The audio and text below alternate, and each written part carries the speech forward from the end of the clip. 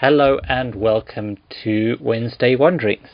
These are shorter weekly episodes where I talk about lifestyle, business and philosophy in my work as a bushcraft instructor, forest school leader and conservationist.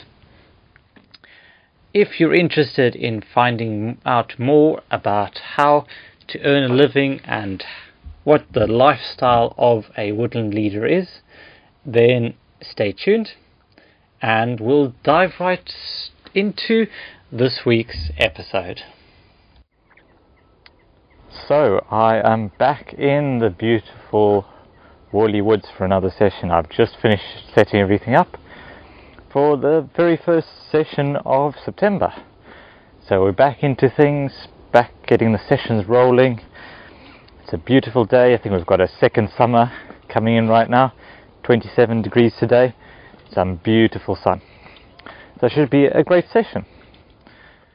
My musings this morning have been about the trials of solo work. Most of the sessions I run, it's me on my own as sole leader. So I do everything. I pack everything in the van, unpack everything else, drag it all up the hill, set it all up. So I've got swings set up, got the tarp set up, table, got all the bits and pieces ready to go.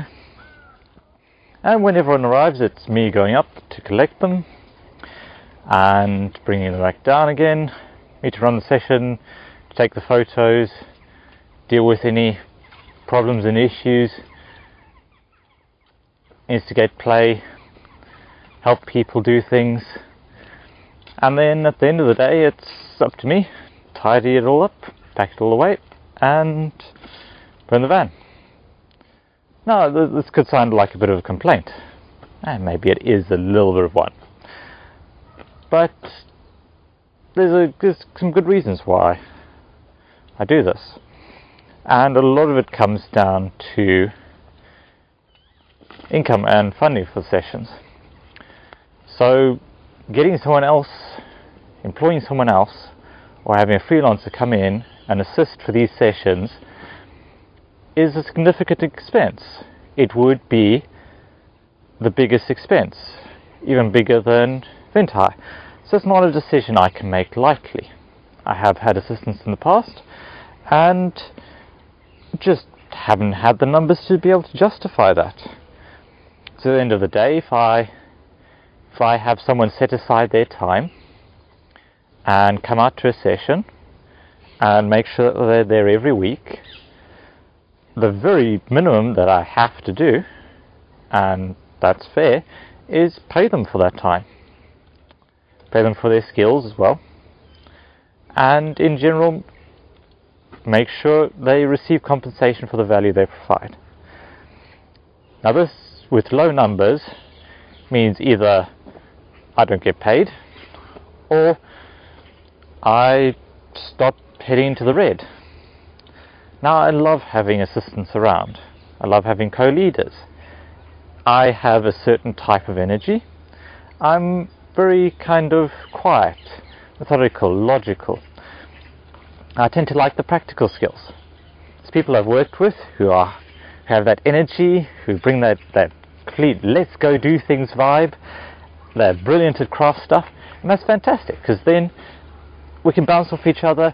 They can set up this sort of activity over there, I can set up a different one over there, and if a problem comes up, someone cuts their finger for example, the session doesn't have to grind to a halt. You can have one person working on that, the other person keeps going and keeps things entertained and moving. So there are challenges, and it's great when I have the opportunity to have them. They're with me for all the big events.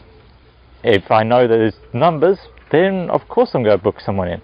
I've got some fantastic people on dial that do brilliant work, and I love working with them.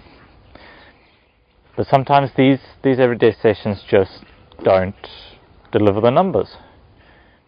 And yeah, if numbers drop off for whatever reason, and that's one of the perils of working with a home educating crowd, is that sometimes they come and go.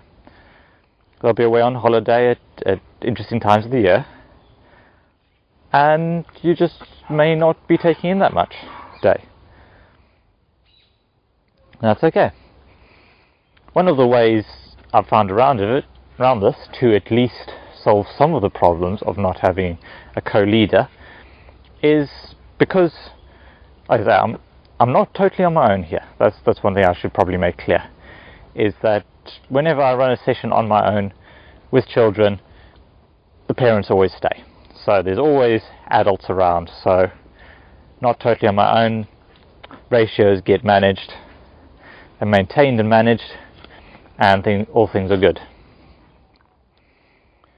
But what I can do to help out with some sessions, and one of the things that I recommend, it's quite a good thing to do, is get some of your parents to contribute a bit more.